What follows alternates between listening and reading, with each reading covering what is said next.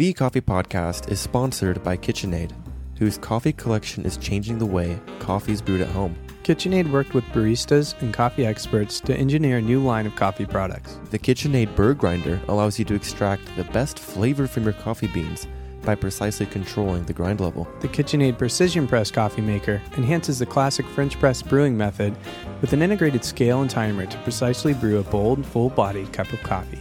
Exceptional coffee made simple with KitchenAid. A truly great cup of coffee is more than exquisite taste. We at Mudhouse Coffee Roasters believe great coffee means integrity and quality at every point along its journey. We travel and form close relationships with small farms from Panama to Indonesia. We buy the highest quality beans grown with social responsibility and ecological sustainability. Our philosophy earned us Roaster of the Year from Roast Magazine. When you order from us online, we hand roast and ship fresh so you get the sweetest spot of that coffee's expression. Rock on and go to mudhouse.com.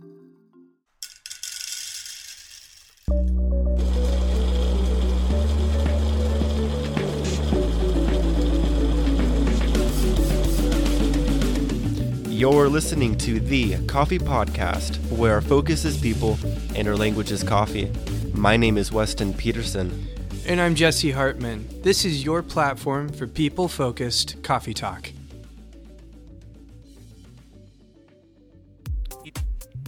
Welcome back to The Coffee Podcast. Did you know that coffee doesn't come ready roasted, brown, caramely, chocolatey, just from the ground? Of course not. It comes green and it has to be roasted. Who's going to roast these things?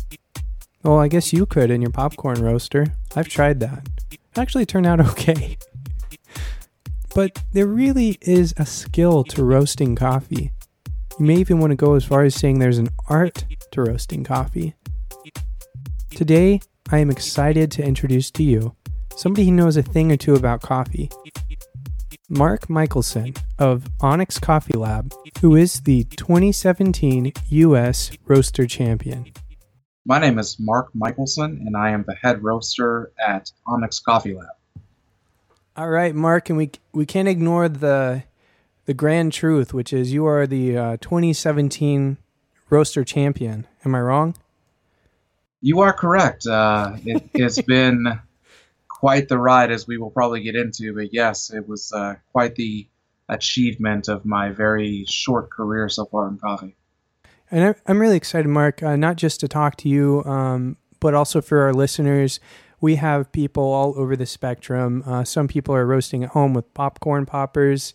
We have other roasters listening to the show, and so this is a great opportunity. I'm really excited to have you here, and I'm thankful that you jumped on with us. So with all that said, let's jump into one of my favorite questions to ask, which is, what was your first experience with coffee? Was it wonderful? Was it horrible? Can you take us back to that moment and kind of talk us through what happened? Yeah, I was around 6 or 7 years old, and my mother and father were avid coffee drinkers. My father was the black coffee guy. In fact, he has this routine, and it's still true to this day. He only cleans his coffee cup once a week. And if you cleaned it before that, you were quite in trouble from the kid, because he just did not want to get that taste out. And my mom, like I said, was a cream and sugar person. And so she would sneak us little, not even cappuccino cups, but sort of like that, and lots of cream, lots of sugar. And I remember just the joy that I saw on her face every time that she made me a cup. And so every time I drink a cup of coffee, now with the cream and sugar, I really enjoy and remember those memories pretty fondly. So coffee's always been sort of a fond experience for you then. I have very similar experiences. My dad would actually sneak me little, the little creamer cups. He would actually like scoop, like with the little creamer still in there, scoop it into the coffee cup, and he would sneak it to me because my mom was, I had too much energy, so I didn't need coffee.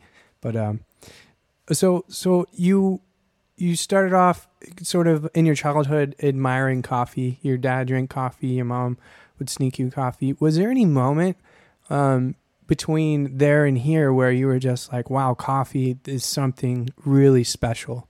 Like how did you end up where you are today at Onyx Coffee Lab? Well, I at the time before Onyx was, as you probably read in the Barista Magazine article, I was a pastor at one point. In pastoral ministry and different things of that nature, going to seminary and such, coffee shops are something that is the thing that you do. You go to there to study, you go there for appointments, and so the coffee shop to me was always some central location that would you would kind of get the gist of like what the town was up to by the goings on at the coffee shop. And so I made it my business twice a week to go to a coffee shop locally and do sermon prep meetings and such. And I happened upon this little coffee shop around here that John and Andrea owned. It was not Onyx, it was just another branded coffee shop that they just kind of ran themselves. And from that, I remember going there and tasting coffee and kind of getting some of those flavors that they said on bags, but not really getting them as much as I would hope to have happened at the time. And Sure. then something strange happened, or something terrible at the time. I got diagnosed with diabetes. And so I realized I couldn't drink those caramel macchiato type drinks anymore because I really loved them. I used to always make fun of myself because I didn't like coffee. I liked hot hazelnut beverage, whatever flavor there was at the time. And Yeah, so yeah. I'm reading these bags, and they're like, it tastes like blueberries, it tastes like this and like that. And I'm originally from Chicago, so I went online and looked for because I'm in Arkansas now. I looked for Gotcha. a place up north where my dad lived, and just wanted to get some coffee sent here. So I got some coffee sent here, and just it was a breakthrough because I quit eating sugar all the time. Not to say that I don't at some point now. And I tasted coffee, and it was I forget what house blend it was that Intelligentsia had at the time, but one of the notes was apple, and that for the first time in my life, it was an aha moment. I tasted apple in coffee, and from that moment, I would bring coffee to the shop that where John and Andre ran and owned, and I would just bring them coffee from any and every roaster I could find online that I really enjoy to get them to help experience because at the time Arkansas was not very versed in third wave coffee. Sure. So at this time, this is pre-Onyx, correct? Yes, Pre-Onyx. This is how many years ago would you say? this is 2010. 2010. So yeah, not too far behind us, but like no, I don't know, 7 years. I guess that is. But yeah. So you were so Intelligentsia was kind of your aha moment with that coffee that you could taste the apple or that tasting note in the coffee. And would you say that was kind of your beginning to the wow factor of coffee? It was because I realized at that point that I could start tasting something that was actually on the bag. Because when you first look at a bag, it's kind of overwhelming. You see all these notes, and then you kind of feel like a failure if you don't taste them. And I always kind of felt like that, and I always kind of thought, well, this can't be like real. These cuppy notes are just made up Right. for people that are snobby and everything. But yeah, that moment really started me on a journey of really discovering what coffee was, and then John noticed a lot of those things by me bringing in the bags all the time of coffee he did not sell, which, that's neither here nor there, I guess. But he eventually was really curious about me as far as tasting coffee. And he wanted to get to the point to where he could roast for himself, rebrand the shops that he owned. Because at that point they owned three shops by a different brand, and they wanted to do their own thing. And they knew that if they continued on with that other brand, that they couldn't roast for themselves because the other people were still roasting. Gotcha. And so John approached me one time when I was doing some sermon prep. I had all my theological books there, my computer's open, and he said, I'm about to start this venture. I'm not sure what it's going to be. I'm not sure what we're going to do. I just know that I want to roast for myself, and I don't even know if it'll work. I mean, one of his first ideas to sell coffee was to prisons. He didn't care who he was going to sell it to. He just wanted to sell his own coffee. Got it. And Yeah, that's interesting. And so I was like, yeah. So I joined. It was me, him, Andrea, his wife and co-owner, and his dad, Bill. And I mean, there was just four of us, and we didn't know what we were doing necessarily. I mean, it was kind of learned by fire. You just turn on the roaster and go at it. So you were selling coffee at prisons? Were you serving coffee at prisons? No, that was what he was like. Hey, I'll sell coffee to prisons. I don't care who I sell. Oh, I see. Yeah. So a matter of speaking. We just wanted to. He just wanted to start something for himself, and he knew, as I think we may get into a little bit later, but all these people think they can get into roasting, and so they think that they'll just be good within 6 months to a year. Right. They waited 2 years before they branded Onyx in 2012. Wow. And so we roasted for about 2 years, and we didn't roast a lot. I mean, 75 to 100 pounds. And we got better as like I would take more educational classes, roaster skill retreats, befriending other roasters.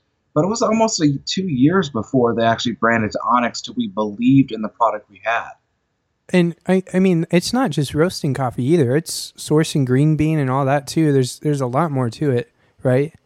Yeah, oh yeah, and that's what cracks me up about new roasters, that they see people doing it and they don't realize the 60 to 80 hours a week we put in. For about the first 8 months of the venture, I just worked part-time for coffee.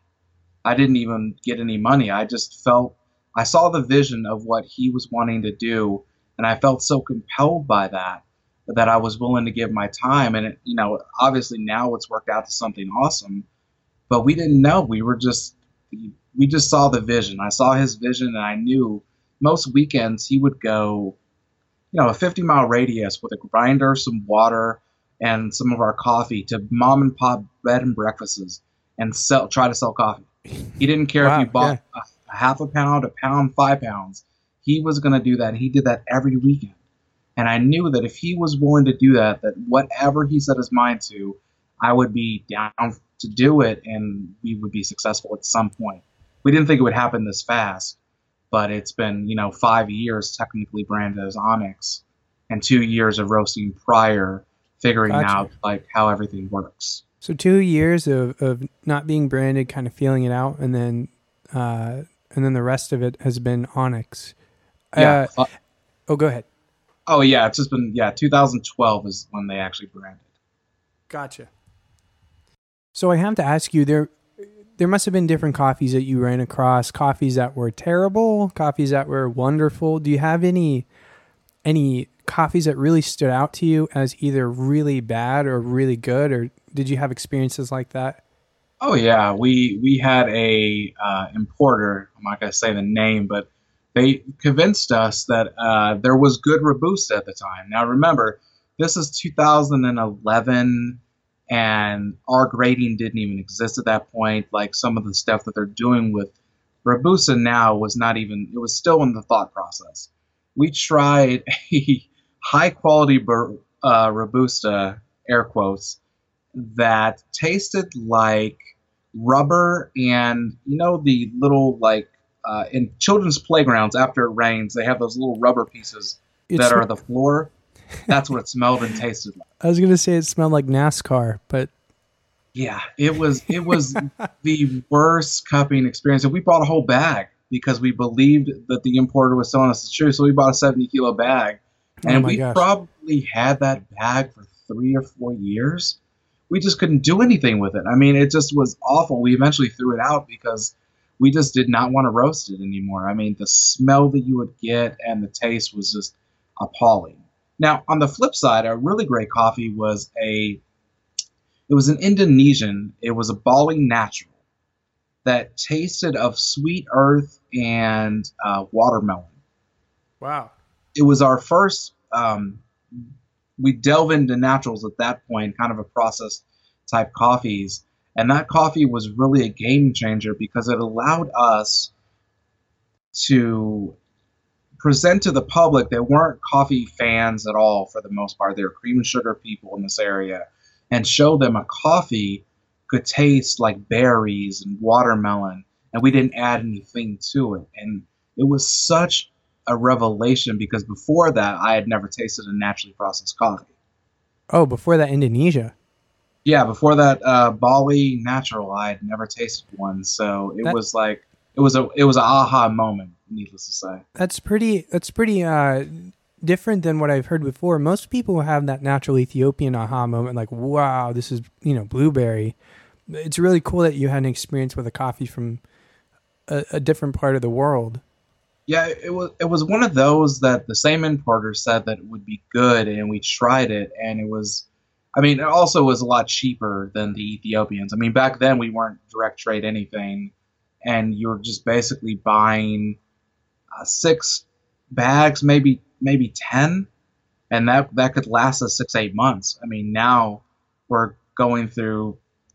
Last year we roasted over 150,000 pounds, Good and this grief. year we're on track for, I believe, over 200,000 at this point. So I mean, we're going obviously through a lot more coffee, but back then importers were kind of sketchy because they didn't know what to think of our company. I mean, because again, we're only buying 3 to 4 bags, maybe 10 at the most. Right. Is that called And spot buying, or am I yeah, off? yeah, Okay, yeah. cool. Everything was spot. We didn't, as most of us know, all the great coffees are already picked up way before they ever hit the actual shelves in any importing office. Those spot can be delicious. I mean, we've carried them, and we still carry some spot coffees when we get in a bind. But all of the best coffees are already chosen and picked out and paid for before they ever hit the States. Right. So I want to kind of stay on that horse a little bit and talk about those beginning stages. What do you think was the hardest part of the learning curve in the early stages of roasting coffee? I mean, did you start on a good roaster? Did you what was all that like, and what were the hardships behind beginning roasting? We started on a Diedrich IR12. He actually bought it brand new, and we got it delivered. And that was actually the machine I learned to roast on. Fancy. It was, man. There, I'd never been a barista. I had never done any of those things that everybody has to do before they become roasters. I started on a brand new Diedrich IR12, and the problem with that was, and I don't think it's as much. It's still somewhat in the industry, but the roasting industry is kind of secretive for some reason. Yeah. I never get that and never understand why. Like when people ask me how I roast things, I am the type of person that will send them my profile because that doesn't mean anything. That's just, a recipe by which I got this coffee to taste like this on my machine in Mm. my environment. And so I was really struggling because, especially even around here, nobody talked. Nobody would tell you anything. I would ask, these questions, and people were just so secretive. And so I developed a relationship with Elise from Go Coffee Go that owns that site. Yeah. And she hooked me up with Mark from Kuma, which I don't even think he remembers. It probably would be funny for him to remember this, but I had emailed him and said, hey, Elise told me to call you or text you or email you to get some info on roasting because I don't know anything about it. And he said, he gave me a basic Probat style roasting uh, thing. He said from you hit first crack between 7 and 9 minutes, and you develop it for 2 minutes after, say, and if you have control of the airflow, you do this and that at certain points. But then he ends the email really strangely and says, but since you roast on a Diedrich's roast different than Probat style roasters. So here's my friend Velton Ross that owns Velton's Roasting Company, and I think he would be willing to help you. That's pretty neat. Yeah. Fast forward a couple days later, I get a hold of Velton, and for the next 6 months to a year, I probably talked to him at least 1 to 2 hours a week, and that's a low estimate of what he did for me. He would talk me through roast profiles. He would actually be on the phone with me as I was production roasting, just so I could tell him, hey, this is happening right now. Why is this happening? And he, for no money, nothing, he didn't require anything, but just he was excited to help a person that was so interested in the craft of coffee. And like I said, to this day, whenever I get a chance, I tell people he's really the reason. I mean, before him, nobody could give me real answers to why, you add airflow here or you don't add airflow there. Why you drop coffees at this temperature and not this. and he was just like amazing. I can't say how thankful I am for his friendship. And Mark, I do have to say that free information, or the idea of just being passionate about something, especially in coffee, and just sharing it because really to share that information betters the entire industry. Or I guess you could say it would better, the third wave movement if we just shared information and we all pushed forward at the same rate. Or, you know what I'm saying? It's kind of it keeps coming up in the podcast. It definitely is one of those things. It's like until you become one of the cool guys or cool girls or whatever it is, until you become one of the cool people, you're not in that crowd, and so those emails don't get answered. Another funny story about when we first started, and I tell this a lot too, is I would call Stumptown's Roastery, I would call Intelligentsia's Roastery, I'd call Rituals, I would call Blue Bottle. I didn't care. I was going to call somebody and get an answer. And sometimes they would finally get aggravated enough that this guy from Arkansas was calling that they would answer one or two of my questions as long as I promised not to call back that day. I mean, because I realized, again, I saw the vision of what this company could be, and I needed answers. This was before a lot of the books that have recently came out, a lot more of the social media and the YouTube channels that came out. And so I was just fishing wherever I could to get information on the web and or phone or email. I mean, I'm going to label you a go-getter at this point because you definitely put forth the effort. I mean, I just think it's hilarious that you were making calls to the extent that they were like, "Oh, fine, I will answer you." And but don't call back today. Yeah, they were like, I remember, I think it was a telly was like, we're really busy here right now. We're doing full production. And I'm like, but I just have one question, please. I was like, I just don't understand why this is doing this. And, now I'm friends with a lot of these people. Sure. And it's funny to relate those stories. And it's like, oh, you're the guy that kept calling. Yep. I would call when you would put down a batch. I mean, I needed to know the information. Yeah. That's awesome stuff. I can't imagine a more interesting origin story in roasting. I mean, you had zero coffee experience from a professional standpoint before you started roasting. And that was the big thing is once I finally got answers to questions, then you can experiment. And then you can actually figure out, and the second part of the story really is, and as you probably can attest to, cupping, learning how to cup. Because roasting is all great and all, but if you don't know how to cup, you can't really tell what you've done. Right. If you don't know how to cup, if you don't know how to taste, that's problematic. I try to tell the baristas I train that, one of the best tools you have is your tongue. Just because without being able to know what you're tasting or to know, how to even guide yourself in what you're tasting, it's kind of aimless. So yeah, that was one of the big revelations we had too early on. Is we had heard of a guy named Tracy Allen, which most people have now. He was the SCAA at the time president. He's a super taster. He's a Q instructor.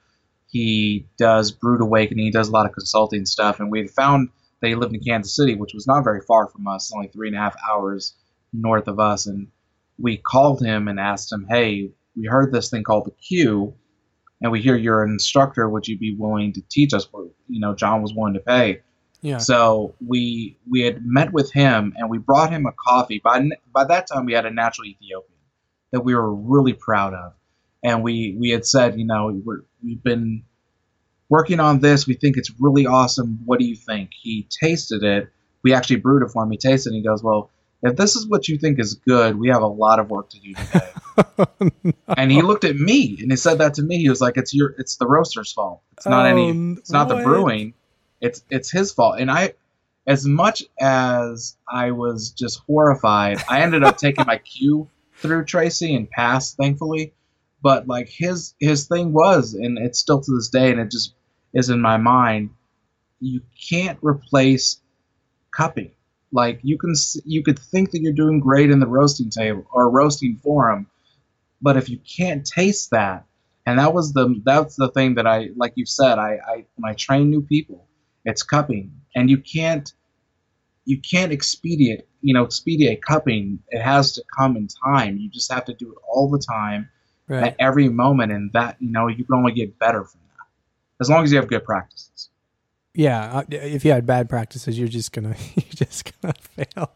Yeah, luckily we had learned to cup through him. What John and I used to do back in the old before Onyx, what we considered cupping was filling French presses with water that wasn't necessarily the hottest because we had one of those Curtis Brewers and a little tap on the side. Yeah. So yeah. we'd fill up 6 of them. After the second French press of 20 ounces, That thing ain't hot yet. ain't hot at all. And so we're doing 6 of those in air quotes again, cupping, because that's what we thought cupping was. And then we met Tracy and worked on that, and John and I both got our cue, and we learned the practices of how to do it because it was a joke. We would have clientele come in and, hey, we're going to cup today. And some people that knew about cupping would see us with French presses and ask us what the deal was. Well, we didn't, we knew, but we didn't know how to do it necessarily. Yeah, so yeah. a lot of experiential, kicks in the face, if you will. Well, from an outsider looking in, at Onyx today, I wouldn't think that those things were happening. Yeah, it's the reality of when you jump into something, you don't necessarily know how to do it, but man, you're just willing to do whatever it takes. Yeah, very cool, very cool. Well, let's jump into a few more questions here. So, in an interview with Daily Coffee News, you said, quote, "Another thing is sometimes you can actually throw coffee in a roaster and get lucky," end quote. What did you mean when you said this? I was super curious about this when you said it in that interview, and I wanted to hear you talk about that, maybe expound on it a little more. When I first saw that question, I kind of laughed because I figured that I didn't elaborate enough when it was asked that question. The whole thing about the format and what we did this time was we had to present the coffee, like our roasting theory behind what we did. And so a lot of times, especially when I first started roasting, and I would talk to roasters that said they knew what they were doing, and I would say, for instance, why did you do airflow here? And they would say, well, this is the way I was taught. They didn't know that if you add airflow, say, way too early, that the convection is going to cause the outside of the coffee to start roasting at a faster rate than the middle, so you're going to have an uneven roast by the end. You have to let conduction work its force before you add air. Well, no one had that scientific reasoning why that you do air at a certain point. And so therefore, I just met so many roasters that could produce a good roast, but that couldn't explain what they did. They just kind of were following what they had been taught by other people, or maybe they guessed and got a good roast profile out of this. And what happened with this, at least the presentation portion, is we had to defend our roasting theory. We had to defend what we actually did and why we did it. And if we didn't defend it correctly, we would get points off. And so you could have the highest. I seen one of the scores, especially on the first in Austin. I didn't have the highest cupping score, but my presentation, I got the second highest point total because I knew my roasting theory, I knew my green coffee knowledge, and I was really accurate on my flavors, which those were the 3 categories by which we were judged. Gotcha. And so, yeah, so it's lucky in the sense of not understanding why they're doing what they're doing in the roasting and in the roast profile. Gotcha. And just a question from me directly. I'm curious when you talk about the way that, or when you should introduce air and when you shouldn't. Are you able to do that on a small scale, or is all this on the main roaster? Yeah, on a Diedrich machines especially are set up for airflow. That is one of the things that I really like about Diedrichs. I mean, they roast really clean. And so with the Diedrichs, you have full control over airflow at any given moment. So at the beginning stages of roast, going back to how coffee actually is roasting, if you add too much air at the beginning especially, you basically get an uneven roast. And so airflow is important because it can cause the coffee, especially at certain points if you add a lot of air, to slow down during certain stages of the roast profile to kind of clean up the coffee, especially as it becomes exothermic and gives off smoke. And so you could play with air, and air can really be a positive sign on the coffee. And it really depends also, too, at what stages you put air. So if you put too much air towards the end of the roast, you could stall out the coffee if you don't have enough momentum. So airflow can be a great thing, and it also can be a curse, because then you could just end up baking the coffee because you've stalled out the roast. Gotcha. And honestly, I've never roasted coffee outside of a popcorn roaster. So I've dealt with airflow. Yeah, well, at a popcorn roaster, you have a large amount of convection. I mean, you have some conduction because the beans are touching each other, right? But you have so much convection, and so you'll notice with those coffees, especially in a popcorn popper, is even in a darker roast, they are very clean. I mean, you could even go. That's why air roasters, you can. Some people will say you can go much darker without having those same tastes, because at any moment that the coffee is giving off any exothermic type of smoke, you're blowing it out. So a popcorn roaster, I don't know if you've experienced this as much, but especially lighter roasted coffees are highly acidic because you've had so much convection throughout the whole roast profile. Wow. I mean, this is super helpful even for popcorn roasting here. So I might have to shoot you an email about popcorn roasting.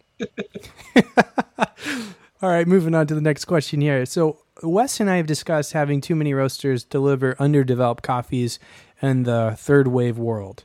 Have you experienced this, and why do you think this is? I've unfortunately experienced it.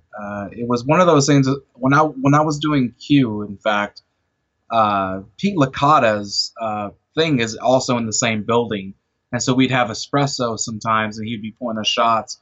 Well, there was a gentleman there that was opening a cafe and had all these different roasters from all over the country send him coffee. And there were some coffees there that at their best day, they were a cupping roast. I mean, at their best day. I mean, they were so light, so acidic, but they were saying this was their house espresso. And so we would taste them, and it literally tasted like it was acid bombs. It tasted. I talked to Schoolie about this. He said it kind of tastes like lemon juice on stale Cheerios. Like it just has that like woody, like cardboardy taste. And so we were tasting all these coffees and just so surprised that people would say this was espresso. Because it ain't going with milk. It's not. It's not going to cut through milk at all. Ain't no way. Yeah, even as drip. So the reason I think a lot of it is too, and I used to be guilty of this honestly myself, is because especially when you first start off in coffee, like what is going to differentiate your taste buds? A natural coffee because it tastes so wild, and a very highly acidic, underdeveloped coffee because it's going to taste like nothing you've ever tasted before. So I think a lot of young roasters, I don't see this as much with the more known type roasters, the Hearts of the world and such, because development is such a balancing act in coffee. A lot of younger roasters, I see this mostly because, again, the acid to them is just such a poppy thing. They think that as a great coffee. And another thing that we learned at Q and learned with training with Tracy was high acid bombs are not complex. And if you want a coffee that's going to score well and be round, it needs to have nice acidity, but also nice body. It needs to have all those sugars caramelized, right, so that it can balance out those things. And that's something that I do. That at Onyx, that is my main goal. Is my main goal when I roast any coffee is to balance out the acids, because we roast pretty light. But I slow down enough, again, using airflow during the caramelization stage of roasting that really allows all those sugars to caramelize in that vent. And that's right after yellowing, which when caramelization happens, it starts to brown. So from browning to first crack is your caramelization stage of roasting. And during that time, if you just negate it and you just blow past it, you miss out on the aromas that stage magnifies, the body, and the flavors. And so if you really focus on that stage, you can roast light. Like we have a lot of light roasted coffees, but they're balanced out with enough body and sugars to balance out that tart acidity. Right. And as far as, I mean, this is my opinion, but as far as conversion coffees go, the coffees that are, helping people move from sugar and lots of milk to less milk and less sugar are not the acid bombs by any means. They are. They alienate more customers than anything. Acid bombs as an industry is unfortunate because it does that to customers. And also, it just becomes one of those things that, as coffee professionals, some of us like them. Like every once in a while, I enjoy a good underdeveloped roast in the morning. If I'm really tired and I sample roasted something and I didn't go quite far enough, I'm the guy that drinks it because I know it's going to have a lot of caffeine. It's going to wake my taste buds up. It's not good. It's not tasty at all, but it's something that unfortunately the industry, as you've said and I've seen and we all have experienced, is something that a lot of inexperienced roasters and again also I think it kind of goes back to being able to defend your roast theory. Like, do they know that they're negating the caramelization stage of roasting? I mean, because if they do and they're still doing that, like, what's the point? Right. Can you defend your roast theory? That's a great question for roasters, even if you're a popcorn roaster. Yeah, that is the thing. Like, can you defend what you're actually saying and what's in the cup? I feel like in coffee in general, and I got to be careful. I got to tiptoe a little bit, but in coffee in general, in the third wave world, I feel like we need to all kind of be saying that thing. Can you defend what you're saying in general? Like, not even just your roast theory. But moving along to avoid all the criticism. Let's talk a little bit about competing. I've never competed in coffee, and I've definitely never competed in roasting or the roasting sector. This was your first year competing, correct? Yes, this is my first year competing, with the caveat that I've roasted for Charles Babinski twice during some of his runs that he won the United States and such. I had the privilege of doing that, and I've roasted for Andrea in all of her runs. She got second last year, second this year, and for Dylan. So I've roasted for people that have competed, but I personally have not competed myself. Now, I'm going to say if I was competing, I'd be super frustrated if this was like my third year and you just came in, you swept in like that. But we don't have to talk about that. What was it like? I mean, it's your first year competing, and did you feel super confident after the round in Austin? No, because I felt that I didn't prepare enough, honestly. I just kind of winged it in a way. I got the coffee. I did a couple, 3 or 4 roast profiles of it, and was kind of good to go because, again, I'm also roasting for Dylan's coffees. I'm also roasting for Andrea's coffee. Gotcha, and also, given all of these things, I'm also keeping up with inventory and roasting for our daily roasting schedule and trying to figure out like how all this works together. So in the first one, getting fifth was one of those things that I was grateful that I did because I prepared in my presentation portion, but I definitely could have done more on the roasting side as far as developing certain things that I did not.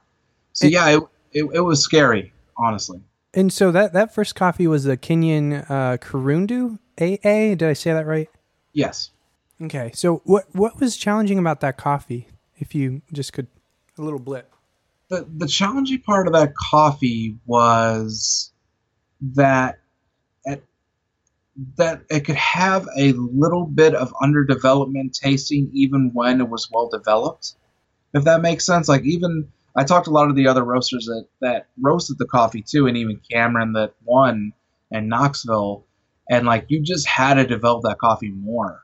And so I noticed with that coffee, like I probably could have done a little bit more, but again, at that point I was just kind of stressed out trying to keep up with everything. Yeah. That my own competition didn't matter as much to me. I wanted Andrea to do well and Dylan to do well, and the company obviously to produce good coffee so that we can keep selling it to wholesale customers. Right, So, right. Sort of big picture. yeah, because again, all these competitions are fun and they're great, and I enjoy the family aspect of it, the competitiveness, but the love that you feel between competitors.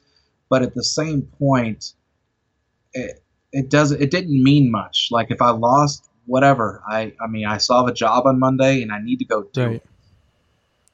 So when you did move on, so you got fifth place in through the Austin round, and then you moved on, and then that national round was a high elevation red honey process Caturra?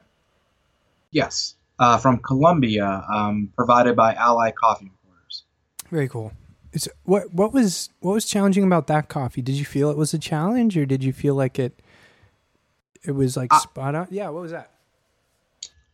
An odd thing happened with that coffee. So John he was in Colombia during last harvest, and so we had actually picked up 25 bags of that coffee, and I had already roasted through 25 bags from October to when I got the coffee from Ally. So John had directly sourced. He was already there. So I had already had, like I said, I did 25 70-kilo bags of that coffee in a couple months. So super familiar with the coffee. So that wasn't necessarily the problem with me. I understood the coffee really well, obviously. Mm-hmm. The problem with this particular coffee is the variation in screen size, all the way from 12 to 20. And so with that crazy amount of screen size, you definitely you can kind of shoot yourself in the foot, because again, some of the coffee, if it's a 12 screen size compared to say an 18, it's just going to be an uneven roast. Yeah, I was going to ask you, how do you compensate for that? As we all did, we sifted through the coffee. I did mine in the cooling tray. If I saw any outliners that were just way too big or way too small, some of the other people in the competition actually, like, literally screen size all 20 pounds that we got, and I believe it was Tony afterward had 13 pounds left out of the 20 after he figured out what screen size he wanted for that particular roast. Oh, wow. And so I didn't do that myself. Like I said, I spent like 30 to 45 minutes in the cooling tray after I would do it to kind of see what the roaster product looked like and sift through those different beans to make sure that when they did taste the coffee, it would be my aim was to get between 16 and 18 screen size, because they're larger beans, and I knew that they would be pretty consistent in taste from the 25 bags that we had went through already. And so just picking through that really, I believed, put me an advantage, again, being able to actually roast all that coffee before. It was an interesting coffee to roast. And plus, it was another thing, part of it, sorry to interrupt you. No, you're good. 2,550 meters above sea level. That's how high the coffee was grown at. 2,550 is just crazy, crazy high. So the coffee was really hard to penetrate. That was another thing I knew from roasting it before. So if I roasted a coffee, say, to a normal roast profile that I thought it should be, it tasted underdeveloped. And so what I ended up having to do, like with the bags I had before, was roast it longer than I would have ever expected to. And you couldn't go by color because it's a red honey process. And so some of it's going to just look black. Right. And so you have to get away from this idea that the color has to be this perfect brown hue. And I had to develop it longer than I thought I would. And then, knowing that they were going to batch brew it, I knew that I needed to go even a little bit further so that it would cut through the extraction process of a batch brew. Right. Yeah, I was actually curious. That's a whole nother topic, but that's a can of worms. Roasting for different brew methods. Yeah. And usually we don't. As a company, even like when we won the Good of Food Awards and everything else that we've won, we have never roasted for a brew method other than with espresso, definitely trying to caramelize more sugar so that it is easier to pull consistent shots. Yeah. But otherwise, we just roast, and if it tastes good on the cupping table, well, it's probably going to taste good on whatever method you choose. But with the coffees that I chose, or the coffee that I was given and the coffee I chose, we definitely brewed it through the Curtis brewer, because we had the same brewer that they were using in competition. Yeah. Used their recipe and figured out what roast profile would best fit that. Very nice. And were they using a certain kind of water too, or because I feel like that would also affect? They were using global water systems. I was told by my friend Adam, that's the head roaster at JBC Coffee Roasters. He told me if you go to Prima Coffee, that they sell the water packets like third wave water, but they sell it for the global water system. Oh, interesting. So what we did was we bought a whole bunch of it and brought it to the lab and brewed with that water, so that we knew when we got to Seattle that we knew what the coffee would taste like. Because the problem with Austin would happen, because we didn't have that water, is I get up there and you get 5 minutes before the presentation to taste your coffee. Well, all of my coffee cupping notes were wrong. Oh, because the coffee was so much more acidic in Austin. Everyone and most of the competitors said the same thing. It was just the water was somewhat phosphoric, and so the phosphoricness of the Kenyan it made it like there was a lot of acid bombs. Yeah. Mine being a great example of what an acid bomb was.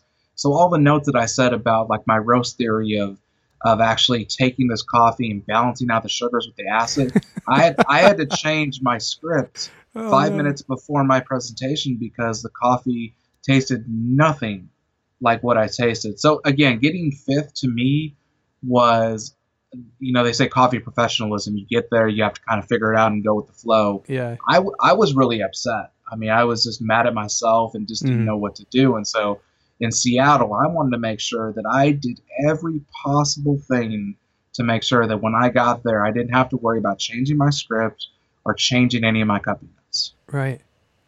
That is so wild. That's something I would have never thought about, is the water. Give me long enough, I would have, but in passing, definitely not. So, yeah, we're actually going to be working with Third Wave on our new warehouse to put in their water system into our into our thing. So he's actually going to come up here, I believe, this summer. We were talking to him and try to figure out how that really works so that we can get all of our cafes eventually to taste the same. Yes. That's the problem. We have, we have 3 cafes, we're opening a 4th, and they're in different cities, but we're in the same within a 5-10 mile radius. Well, in this one location, your espresso is going to taste sort of like this. Your other location is going to taste like this. The warehouse is going to taste like this. And so we have to, look at our cupping notes and look at the spectrum of taste when they're being pulled at different shops. And so we're wanting to have a consistency throughout all of our shops. So we're going to see how working with Taylor at Third Wave and see how that actually works, and hopefully just at the end of the day, providing a consistent beverage that tastes awesome for our customers. And just, because if they're going to get up early enough or late enough to come into our cafes, we want to do as much as we can to serve them and give them the product that we've worked hard to provide for them. Absolutely. Yeah. I can get behind that. So Mark, one more question about the competition. There was a blind cupping portion. Was this portion of the competition easy for you, or what were you feeling? It sounds terrifying to me. As a Q grader and one that cups all the time, that wasn't scary. What's scary was that it wasn't necessarily cupping. So they were taking brewed coffee, putting it in bowls, and then slurping it from a spoon. Well, that's not cupping, as we both know. Yeah.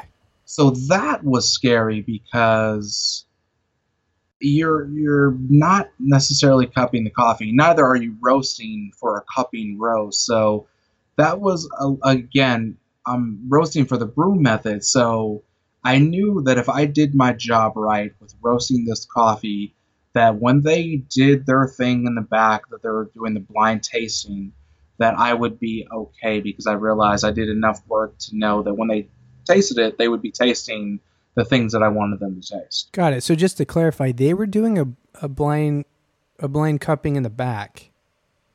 Is that was a tasting before you actually got to present your coffee. I see. So cupping is kind of a that's kind of not really correct naming, I guess.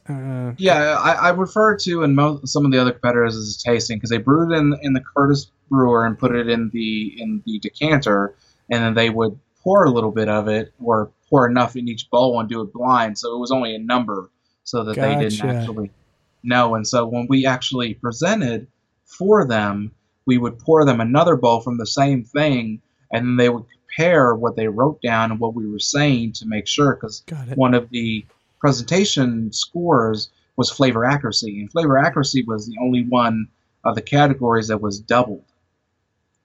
So again, I wanted to make sure that I got every single cupping note right and accurate because I knew if I can get a double score on that would put me in an advantage.